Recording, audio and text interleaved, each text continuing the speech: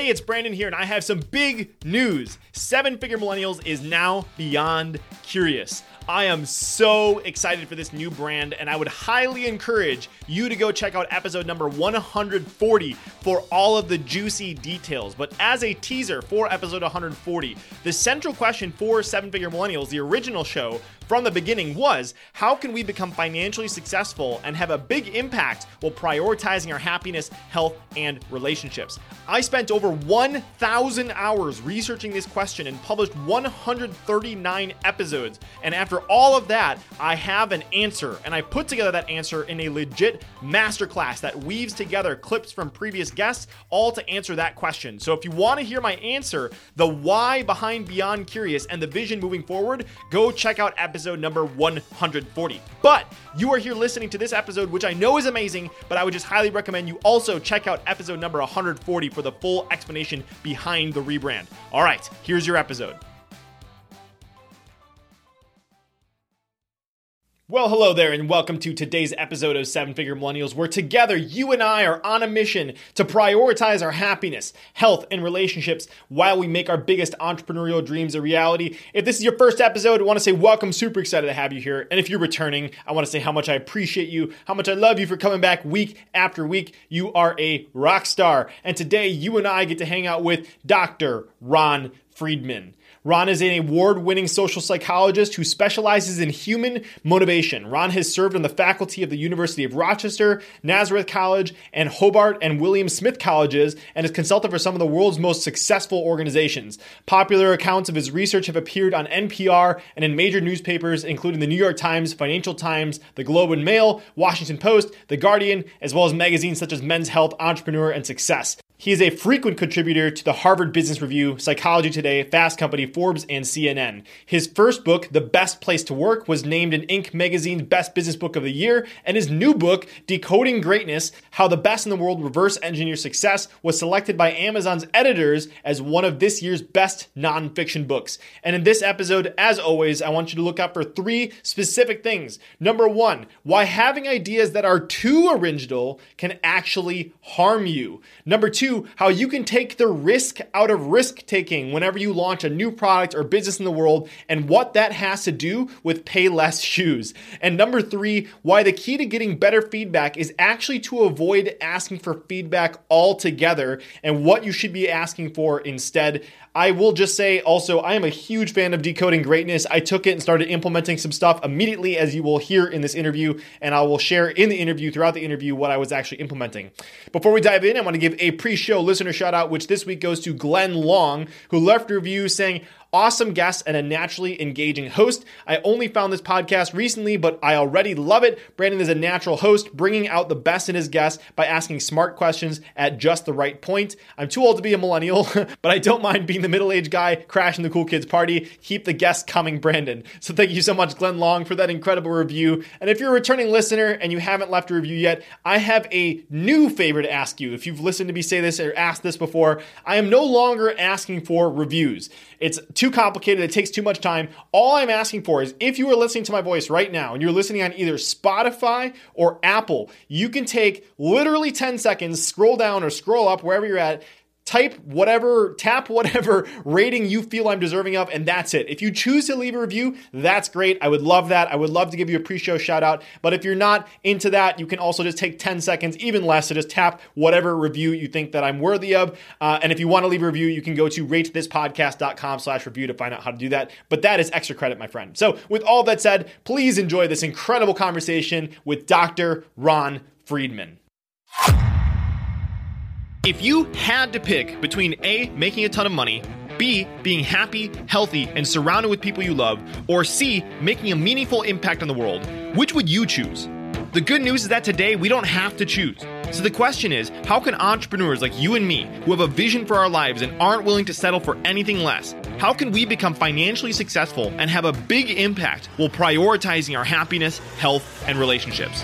You and I are on a mission to find out, and we have an incredible journey ahead of us. My name is Brandon Fong, and welcome to the Seven Figure Millennials podcast. Dr. Ron Friedman, welcome to the show. Super excited to have you here. Great to be here. Thanks for having me. Yeah, of course. So want to give everyone a little bit of background information. We were first introduced through Jonathan Levy when I was working at Superhuman Academy. We had a lot of fun doing some promotions, and then I got reintroduced when Decoding Greatness hit my desk, and I read it and I'm like, this is a work of genius. So I'm super excited that I was able to reconnect with you and share the what you've created with everyone. So I always like to start by looking at a story. And so one of the things that I found is that in your first book, The Best Place to Work, The Art and Science of Creating an Extraordinary Workplace, you dedicated it to your grandfather, who taught you that in the end, the only thing being worth remembered for is kindness. And then Decoding Greatness, you dedicated to your grandmother, who taught you the importance of taking risks. So I love the big part of Decoding Greatness. You talk about taking risks, and I thought it'd be fun to start with if you have a story from either your grandmother or grandfather on what inspired you to create Decoding Greatness. Oh, well, that's first of all, thank you for reading it with such depth, because I've done a ton of podcasts. No one's ever asked me about this. So in terms of my grandmother and my grandfather, they met during the Holocaust. And my grandfather was a dentist. They moved to Israel after the Holocaust. They had no source of income except the fact that he was a dentist. So my grandmother went door to door and asked people if they needed a dentist. And when I was born in Israel, I came to the United States when I was 7. My grandfather was like a local celebrity. Everyone would say hello to him on the street because he was the dentist to go to in the town where I was born. And so that taught me, a lot of valuable lessons. Like they could have just they just gone through the Holocaust, right? Like it would have been very easy to just like take some welfare or whatever the easier road would have been. But she had bigger goals and bigger intentions for the family, and she succeeded. So I appreciated that. The other thing that I thanked her for in the dedication, as you may have noticed, was for introducing me to the importance of adding lemon and dill to as many dishes as possible. And that is a form of identifying a model that works for many dishes. And that's one of the things I look at in Decoding Greatness is what are great chefs doing that we can learn from? What are the patterns that we can decode? And that was one of the patterns that she decoded and passed on to the rest of the family. Beautiful transition, masterfully done there. So let's go right into Decoding Greatness. So I want to start by kind of introducing people to the topic, and then we'll do a high-level overview, and we'll try to see how much we can cover. But I'd love for you to start by telling the story that you talk about in the introduction. I'll kind of cue things up for you. So it's 1983. Apple is 7 years old. They have a value of more than $1 billion. And Bill Gates announces that they want to develop a user-friendly operating system. What happens next? So what happens next is that Steve Jobs calls Gates into his office and tears him a new one. So Gates at the time had been working as a vendor for Apple.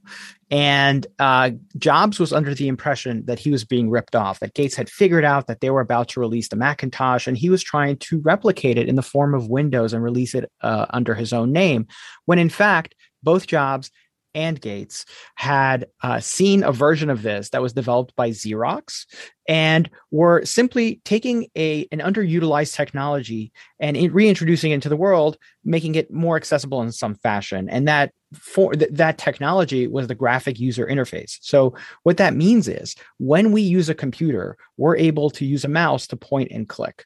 Before that technology, you would have to enter syntax into a computer, and it was very laborious, and it was preventing computers from hitting the mass market and becoming a popular item. Both Jobs and Gates saw that Xerox was doing this. Xerox had no intention to bring this to the mass market.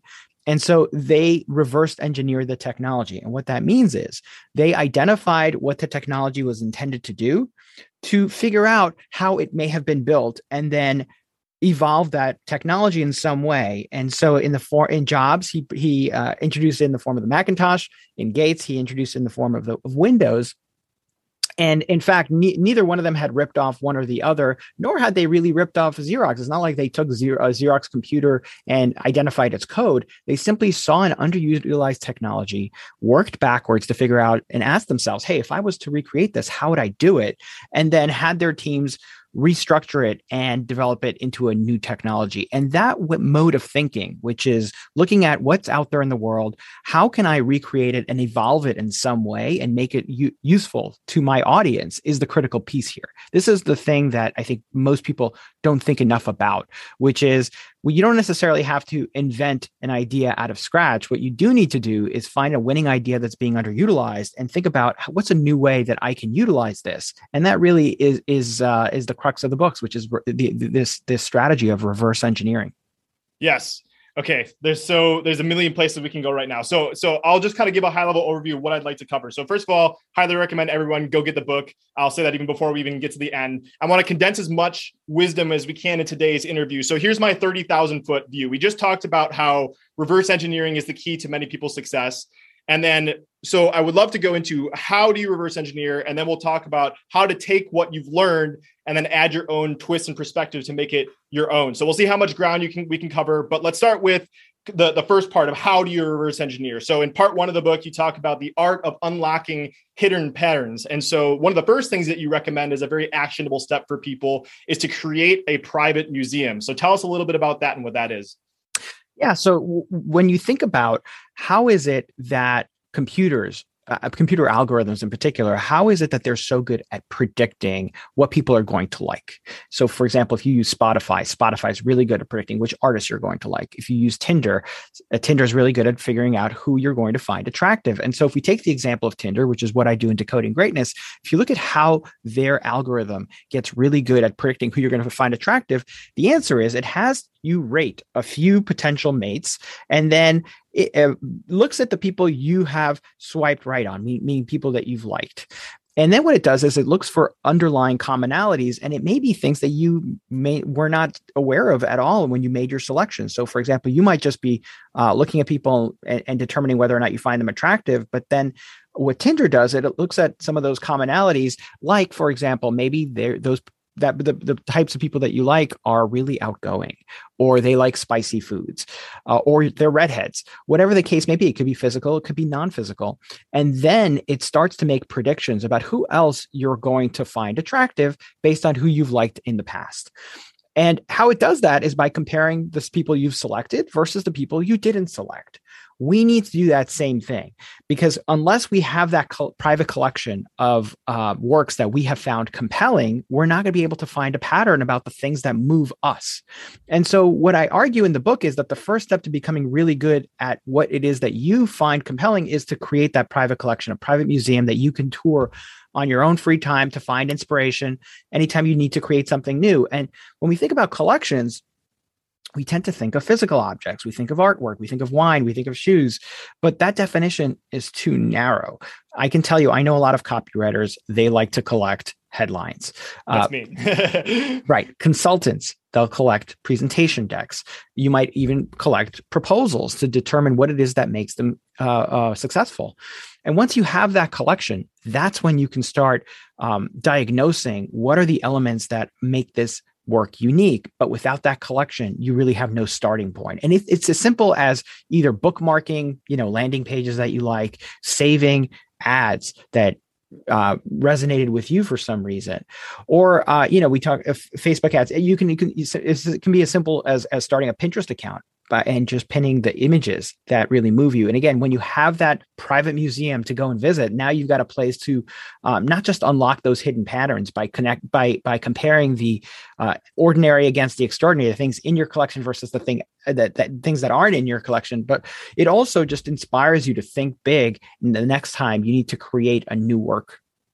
Yeah, I love that. And my wife will tell you that I'm out in public, and if I see a billboard that I think is engaging or something on, when we were traveling in London, like we were sitting on the tube, I'm like, oh, that's really interesting. I'm always categorizing all that kind of stuff. And, as a podcaster, I love to listen to other people's podcasts as well. And I kind of have a library as well. So absolutely love that. And, clearly you have done this very well in the way that you organize it, because you tell like 3 stories for every page of the book. And you also allude to the fact that David Bowie collected records, Julia Child collected cookbooks, Quentin Tarantino consumed movies, Ernest Hemingway had 9,000 books in his library. So this is definitely the secret sauce, is starting with creating this collection that we can then borrow from. So once we have this collection, the next thing we need to do is analyze it and start to kind of determine what makes these things unique. So talk to us. Actually, you know what? Let's go here. Let's start with a story. Would you mind telling us a little bit about the story of first writing your first academic paper. So it's your year of graduate school at University of Rochester. You have to write something for your very first time. You're sitting at a blank screen and you're like, how do I do this?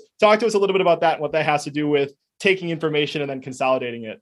Yeah, what it does is it speaks to one of the tools you can use to more carefully analyze the works you've collected, because that's the next step, right? So you've collected all these works. What do you do with them? Now you need to start analyzing them to figure out what makes them unique. And one of my favorite tools is one that I discovered while attempting to write my first academic journal article. And it was a really painful experience. I really, as you correctly alluded to, I struggled with this. I had a really hard time sleeping because I knew that this needed to get done. You were not going to earn your PhD unless you got good at writing papers. And there was no real paper writing class. It just didn't work that way. It was like, all right, now it's your job to write a paper. And it was assumed that you knew how to do this. And if you didn't know how to do this, then maybe you didn't belong. That was the real danger when you're in a PhD program. And so here I am trying to write this paper, facing the blank screen and just struggling for weeks. And one day it occurred to me to just read my favorite writers, my favorite social psychologist, psychology writer, read a few of his journal articles, one after the other. And only after I did that for a little while, did it occur to me that there was a hidden pattern in all of his journal articles. And that pattern was he would start with some kind of startling statistic. Then he would raise some kind of really important question. Then he'd do a literature review, and then he'd go back to the question and he'd say, now I have the research to answer that question. And that pattern became obvious only after I had that collection of his papers. And what I did to uncover it was I started reverse outlining. And we've all heard of outlining. Outlining is the tool we've all learned about since middle school. And it's the process of bullet pointing what you're going to put in your finished piece. So you've got one bullet point for every paragraph. Reverse outlining is traditional outlining's sneakier, more inquisitive cousin. And how it works is taking somebody else's finished work and then going backward and trying to create the bullet points that person probably used to write their paper. And once you do that, once you start reverse outlining somebody else's finished work, all of a sudden, it becomes much easier to detect their pattern, because now you're taking a step back and you're seeing the full picture instead of just focusing on reading one line at a time.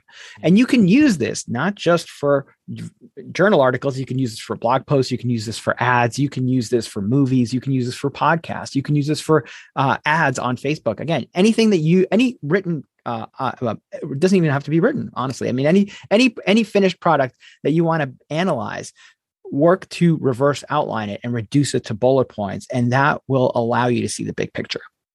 Yeah. And one of my favorite examples that you gave inside of the book, and I love that you started the chapter with this sentence: in the early 1950s, a Christmas gift revolutionized professional football. So you can't help but not reading the rest of that. But it was a really cool story because it was Vincent Lombardi's assistant. They would take a Polaroid camera and take a picture of a play and then throw it down in a weighted sock before obviously all the real-time stuff that everybody has. But it just speaks to the importance of having a zoomed out perspective on whatever you're working on, gives you that ability to then look at the separate parts and really construct something great from there. So honestly, to this point, Brandon, anytime you're stuck when you're creating something, force yourself to zoom out. And you can get that by doing something different. You can get that by taking a walk.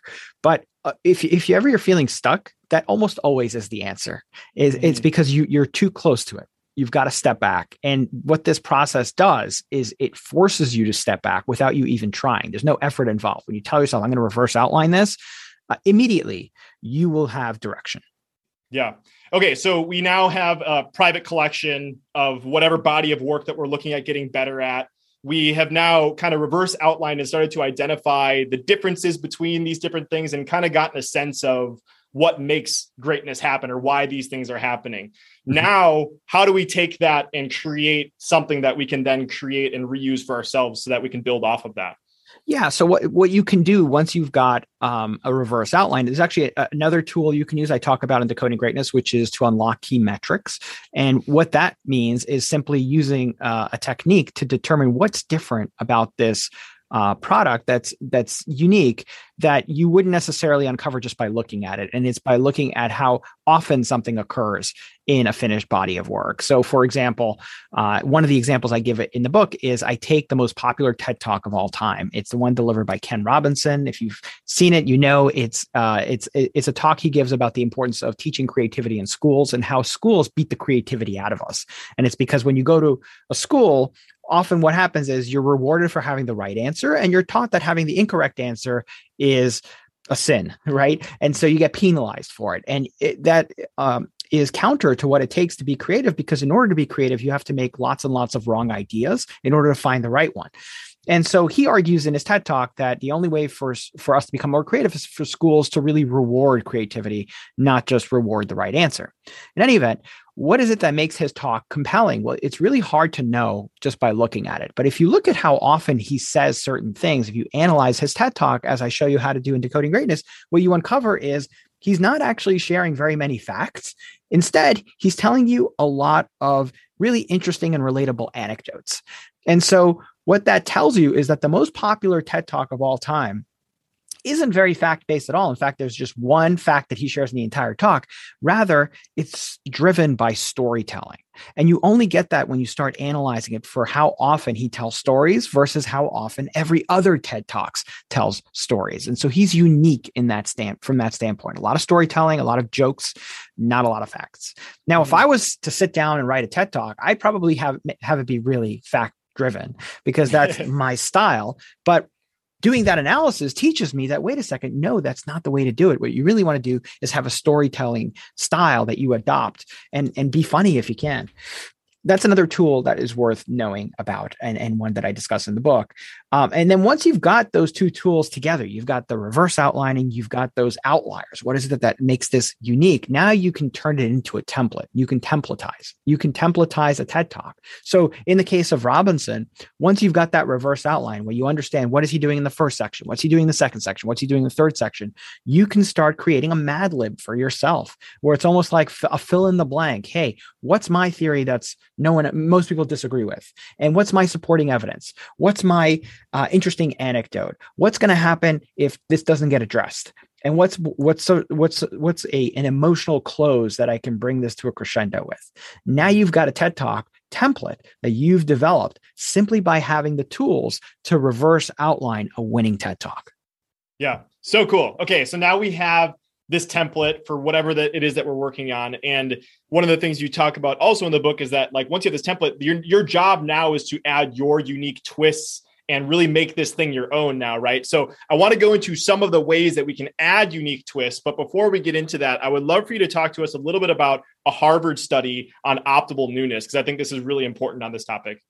Yeah, I agree. And it is a study that looked at what are the grants that get awarded funding from places like the NIH. And what they did was they had all of these grant proposals analyzed for their level of creativity. And what they found is the most creative ideas, they got rejected all the time. The ideas that had no creativity, they got rejected too. Why? Because they weren't adding anything new. So what is it that makes winning proposals appeal to judges? And the answer is it has to have a small degree of novelty. And that is identified by the researchers as optimal newness. And so when you have something that's just a little bit new, that tends to appeal to people. And it's because as a species, we tend to be distrustful of the completely new.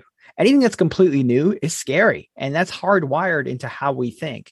And so rather than attempting to be as creative as possible, which I think for a lot of people, a lot of creative professionals, they assume that is what they should be aiming for. They should try to stand out and be completely new.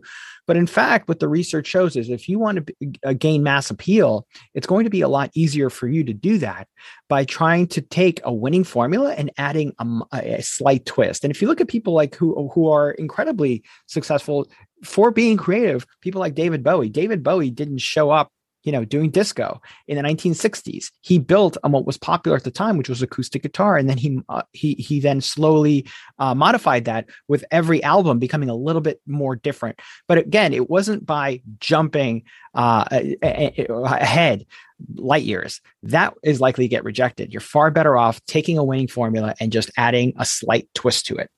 Mm-hmm. I'm not going to remember where this came from, but I know somebody else that has been on the show, Michael Roderick, he was sharing about how when Hey Ya came out, the song Hey Ya, it was like so new that people didn't even know how to interpret it. So what radio stations started to do is play Hey Ya with like other really familiar music like Celine Dion. And then people started to adapt and understand because they were able to kind of correlate things that were something new. But it just speaks to the fact that the brain can't handle too much newness. And my two favorite examples that you gave in Decoding Greatness, I didn't know this, but you said there was something called Takeout Taxi that came out in 1987 that was basically Uber Eats and DoorDash, but like way too early. Like we weren't ready for that. Also, you'd have to fax in your order. Yeah, I guess. Literally. Yeah, that's how it works. And the Microsoft Spot Watch is another one I didn't know. It came way before the Apple Watch, but so there is definitely a balance of creating something that people can wrap their brains around and actually move forward. So I'd love to go into some of these ways that we can actually concretely create twists. And one of the we'll try to maybe just cover a few of them, but one of them I highlighted is finding ideas in outside genres and industries and importing them in your own. And there's a story I love that you tell in the book that has to do with Barack Obama visiting churches. Would you mind sharing that story? Yeah. So not a lot of people know this, but Barack Obama was not always a successful politician. In fact, his first race for Congress did not end up very successful. He lost by a resounding margin of more than 2-1. And the problem, if you can believe it, was that he was not a very good speaker. And his experience at the time had been one of being a law school professor. And so as a law school professor, you tend to lecture at people. And voters don't like to be lectured to, and they let him know at the ballot box. And so after he loses his first race, he thinks about losing politics. He doesn't know what he's going to do next until somebody on his campaign staff recommends that he go visit some of the churches to see how pastors are engaging their flock. And a year later, he comes back and he is now telling stories. He's modulating his tone. He's using repetition. He's quoting the Bible. And the rest, of course, is history. And what I love about that story is that Barack Obama didn't do the things that we often assume are the things that lead to success. He didn't go off into the wilderness and find his talent. He didn't practice for 10,000 hours. Instead, he looked at what was working at a different field and then incorporated it into his own. And that is an approach that we can all use in order to be successful. You don't have to invent something completely original. What you need to have an eye for is winning formulas, figure out why it is that they're working, and then find a way of evolving them in a way that incorporates them into your field in a way that hasn't been done before. And that means, in our case, if you're a marketer, look at how rappers are marketing instead of how people in your own field are doing it. I have a friend who argues that if you want to see where technology is going, you should study the porn industry, because the porn industry is always ahead of everyone else in terms of streaming. And now, we've gotten to the point where most of it is either homemade and you've got to go through OnlyFans, or it is it's free and they're using advertising to attract viewers. And it's really interesting because what that tells you is that probably whatever field you're in, it is likely to evolve in a direction where there's a free model, but there's advertising on top of it. And so I don't know that the porn industry explains everything, and nor do I think that you should name the title of this podcast that, but although that would probably gain a lot of clicks. Ron, you're going to come back in a week and be like, what the hell, Brandon? That's right. Ron Friedman explains the porn industry. But the point is like, that's the goal, is to find an industry that's a little bit different than yours, and ask yourself, as you're looking at the different fields, ask yourself, what can I learn from this? How can I apply this to my field to become a little bit better? Mm-hmm. One of my favorite marketers of all time, and somebody that I've been studying a lot lately, is Jay Abraham. And that's one of the things he talks about a lot, is that he actually worked in, I think it was like 485 different industries from all over different places. And what some businesses might be using as common practice in one industry is completely unknown somewhere else. And so if you have that visibility, and exactly like what Obama did is you went and you visited another context, and you can take that and apply winning formulas somewhere else. I absolutely love that. So there's one way to add a unique twist, is for you to just go outside, explore different things, and maybe see what industries like the porn industry are doing, and maybe you can apply that somehow. Let's go into one more. And I love this one because I think it's really unique, and it has to do with shifting your composition of your team and network. So would you mind telling us a little bit about how Marvel selects the people that are going to direct their movies? So Marvel uses an approach that researchers have looked at and have described as inexperienced experience, meaning they look to bring a new team member to every movie that whose experience comes from a different industry. And so, for example, I talk about this in the book. If you've watched some of the early Thor movies, they're very serious, they're very somber. And then if you go to Thor Ragnarok, all of a sudden it's hilarious, and it's still the same characters, and it, for whatever reason, still feels consistent with the it's not like the characters feel like they're out of place. These do feel like the same movies, but they're just funny now, and it's because they've added a director from the comedy industry. And so this is part of why Marvel, which is in fact quite formulaic if you watch all their movies, it has managed to stay successful for so long. And it's by every movie being a little bit different than the one became before it. And they're doing it intentionally. And it's by hiring people whose experience comes from different industries. And that's an approach we can use as well in order to make our work more creative. It's by adding teammates whose experience comes from a different field.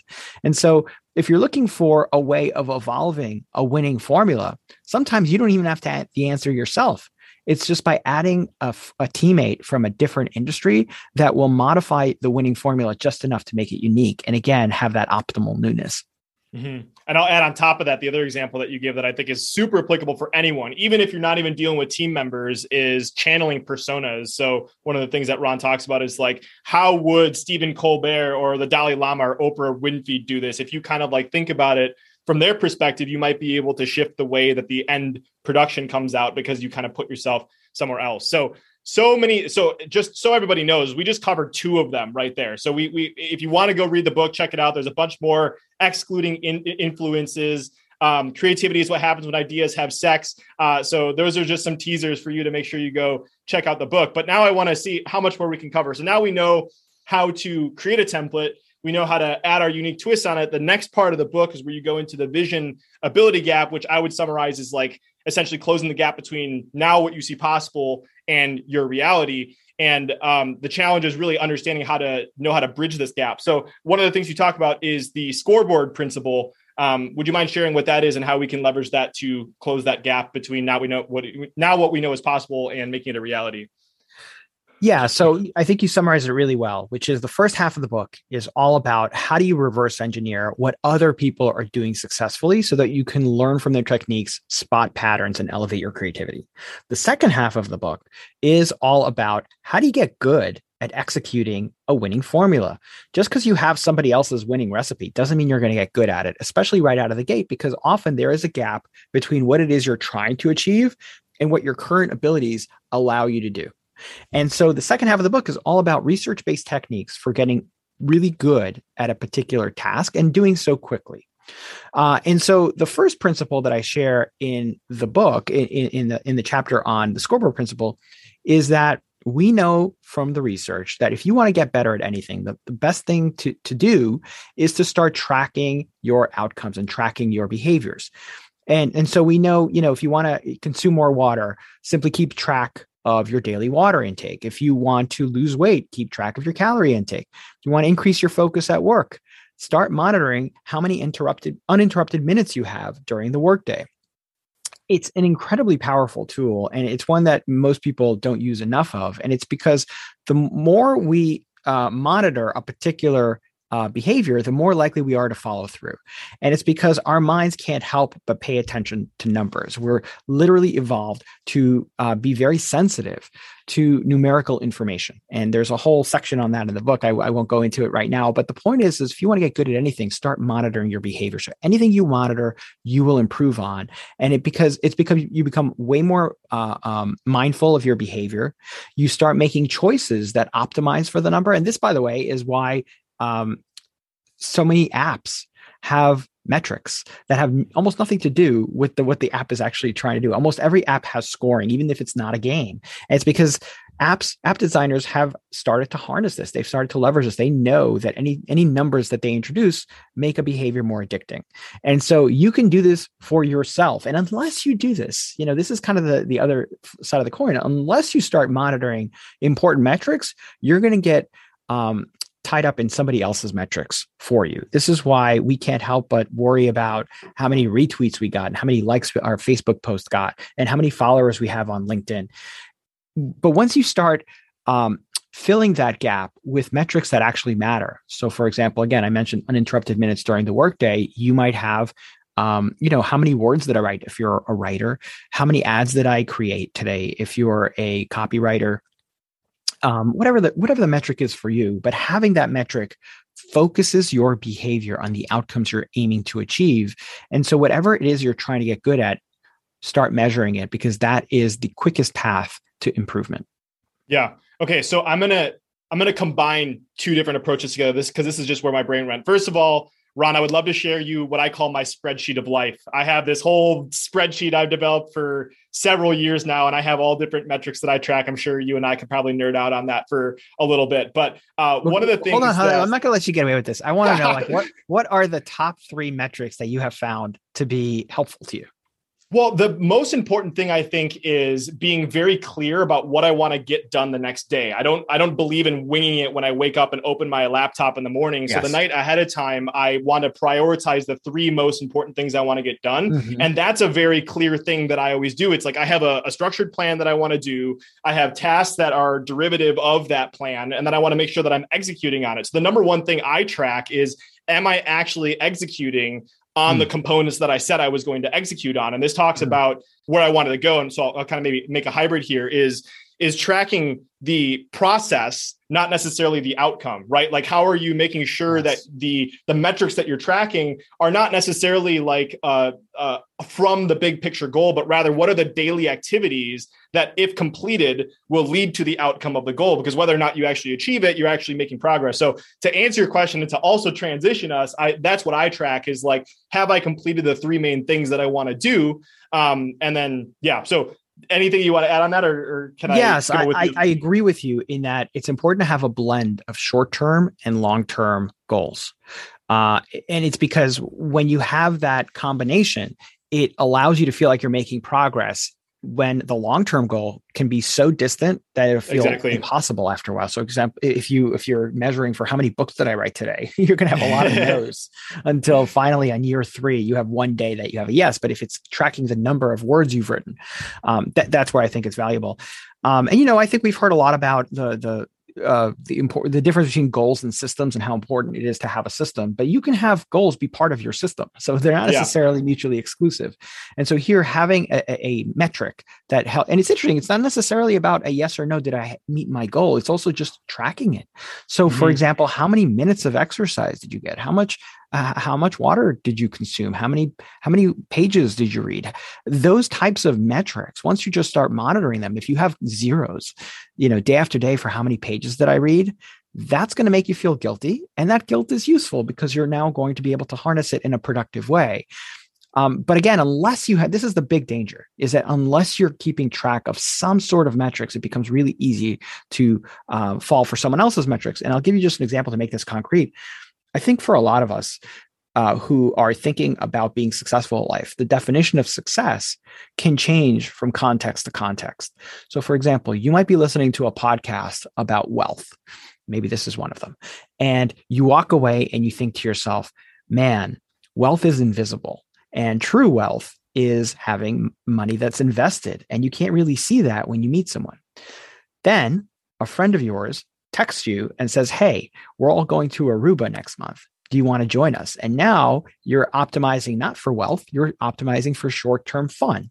And so it jumps from context to context. And so unless you have that metric of what it is that you determine, this is the thing I'm going to optimize for, and I'm going to keep myself accountable, then it becomes really easy to jump from place to place, because invariably, after listening to that wealth podcast, you come back to it after your trip from Aruba, and now you feel like you failed yourself. But if you say, but if all you do is listening to the wealth podcast, and you say no to your friend, now you also feel like you've failed yourself. And so I think it's one of the things I argue for in identifying metrics is that the real value is front loaded once you determine what it is you want to optimize for. Because once you have that clarity, it becomes a lot easier to become happy, because now you know what direction you're committed to. Yeah, absolutely. And constantly, another friend that I had on the show, Dr. Benjamin Hardy, he just wrote the book, The Gain and the Gap. with Dan Sullivan. And it's just like, when you're measuring those metrics, are you measuring yourself about the progress that you've achieved, or are you measuring yourself against the ideal outcome, which is can continue to move forward? And so I also want to take this time right now to thank you for something, Ron, because you shared something in the Decoding Greatness that I immediately implemented. I'm like, oh, this is so cool. And I added it to my spreadsheet of life. But you talk about this 5-year journal, and this goes into your component of practicing in 3 dimensions. But basically, what I did and how I implemented this, and what Ron, maybe you can elaborate on this, but basically it's like, you want to see how you've made decisions and progressed over time. And unless you're tracking that and have a way of seeing against that, it makes it really hard to move forward. So what I did is, in my spreadsheet, I can go back to 2019, 2020, 2021, and 2022, and I can see what I was doing on that day. And it's really cool to see my progress, but also to kind of quote unquote mine the past. So I wanted to thank you for that, because I thought that was a really cool thing. And I would encourage anybody to add that if you have a journaling practice, to simply see the progress over time. So love that.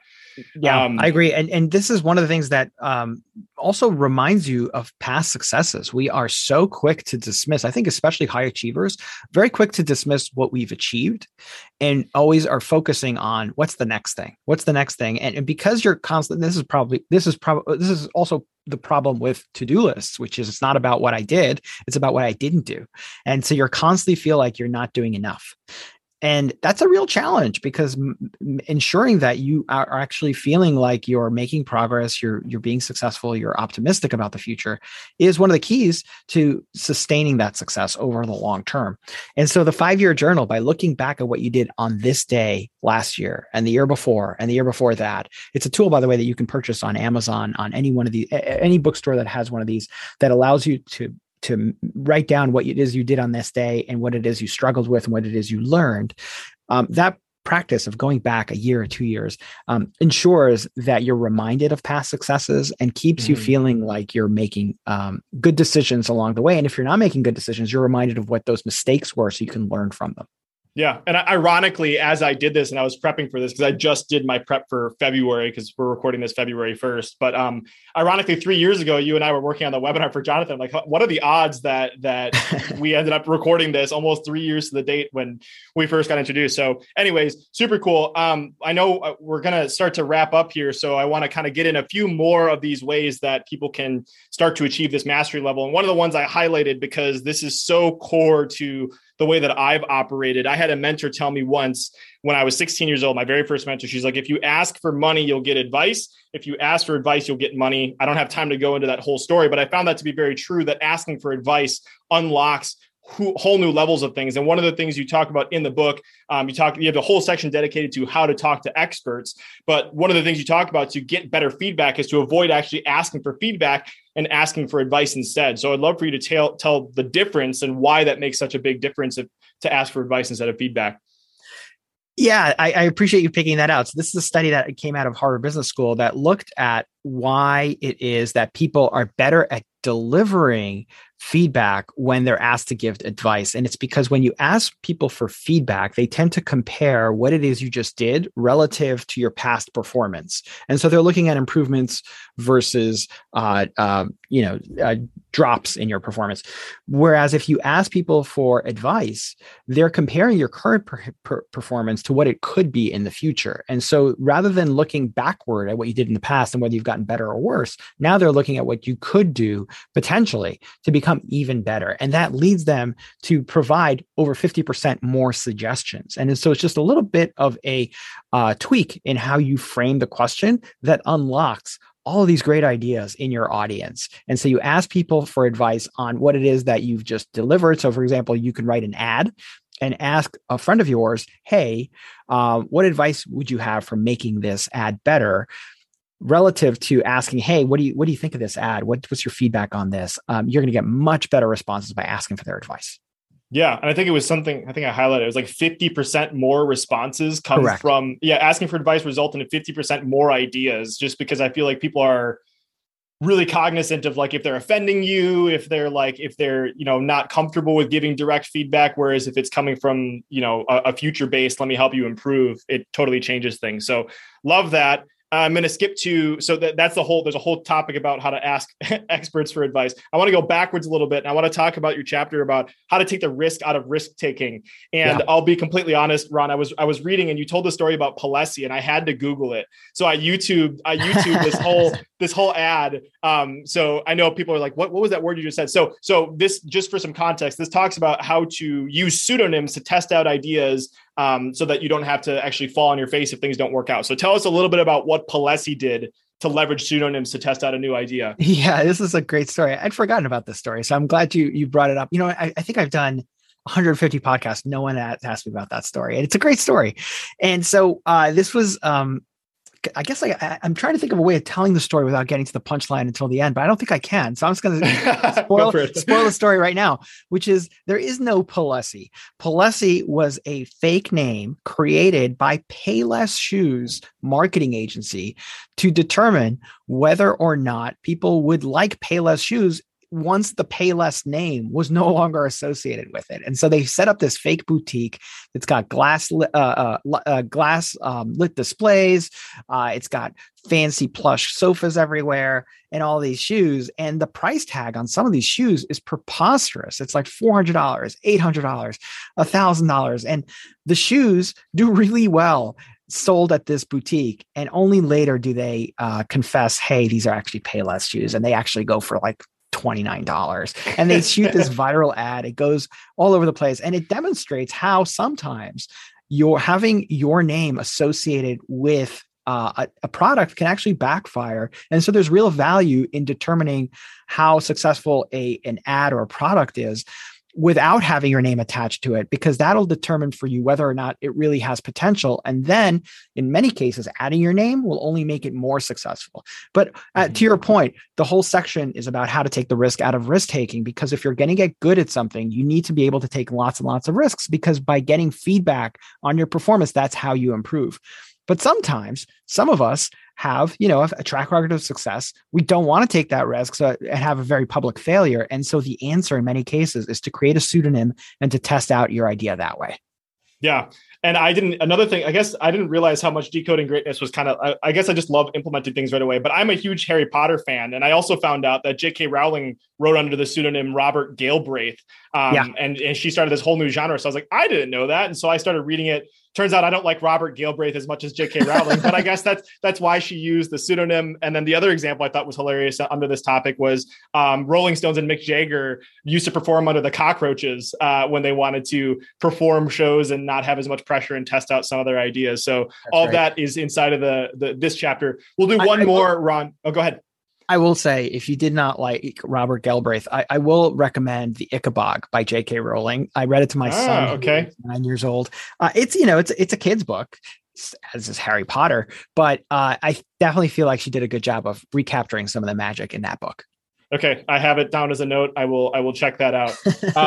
Last one, I guess we'll kind of end on this one. This also comes from how to take the risk out of risk taking, because I think this is so relevant for you listening right now.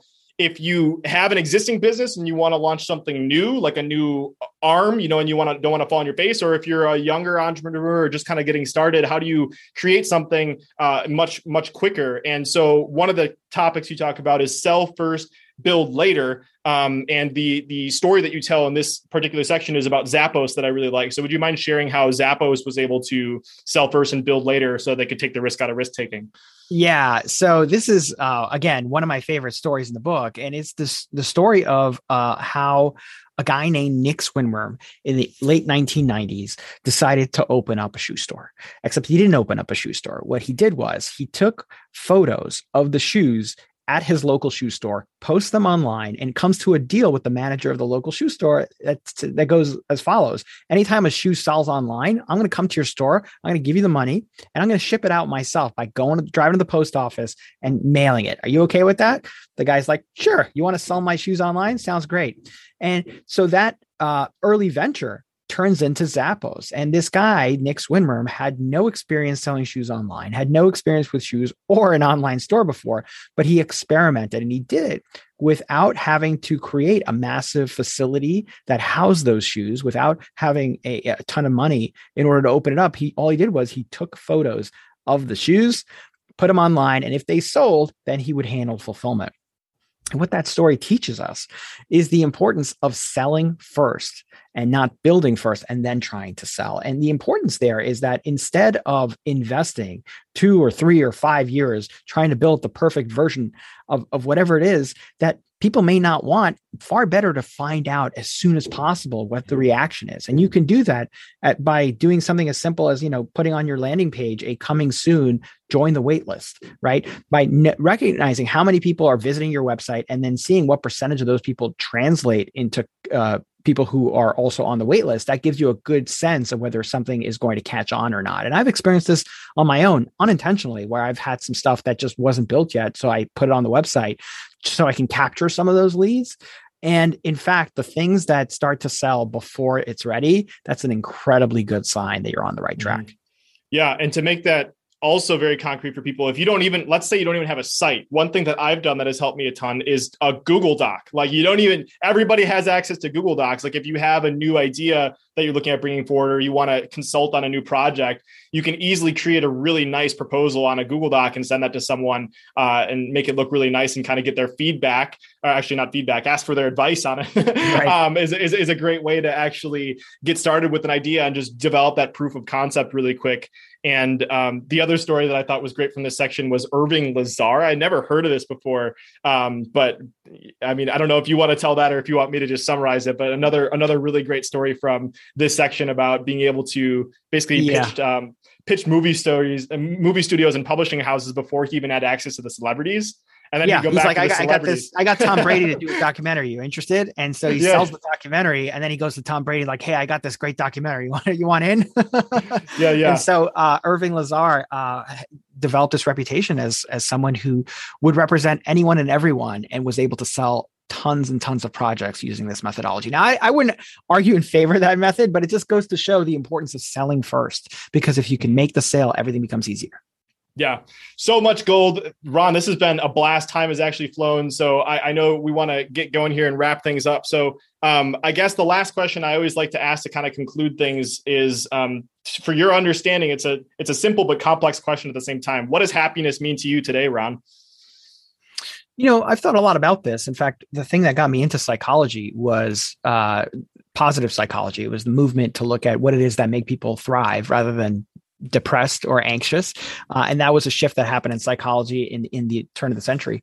And so for me, happiness is achieving difficult things. And it's as simple as that. And I've thought a lot about this in the context of birthday presents. Sometimes you get tons of birthday presents and you're like, well, what am I supposed to do with this? I don't need any of this. And the older I get, the more that is the case, where people can't buy me stuff that's going to make me happy. That's not because I'm a difficult person to shop for. It's because I don't really have a lot of material needs. But what really makes me happy is if I've written a good book or I've given a good interview. Those are the things that really bring pleasure to my life. Mm-hmm. I love that. And I think that is relevant to so many of us, because one of the basic psychological needs is the need for growth, the need for competence. Unless you have that feeling of like, I'm making progress in life, you're going to feel like you're languishing. And so when you have that perspective, I think it clarifies a lot of things. It's like, yeah, I could play Madden all weekend, but I'm not going to be happier for it. So is that a good decision? No, it's not a good decision. So I just think that having that, I really appreciate you asking that question. And I will ask you, what are some of the things you've heard from some of your guests that have resonated with you? A really succinct one I heard is like, what do you love and who loves you? I think that's a really, really powerful one.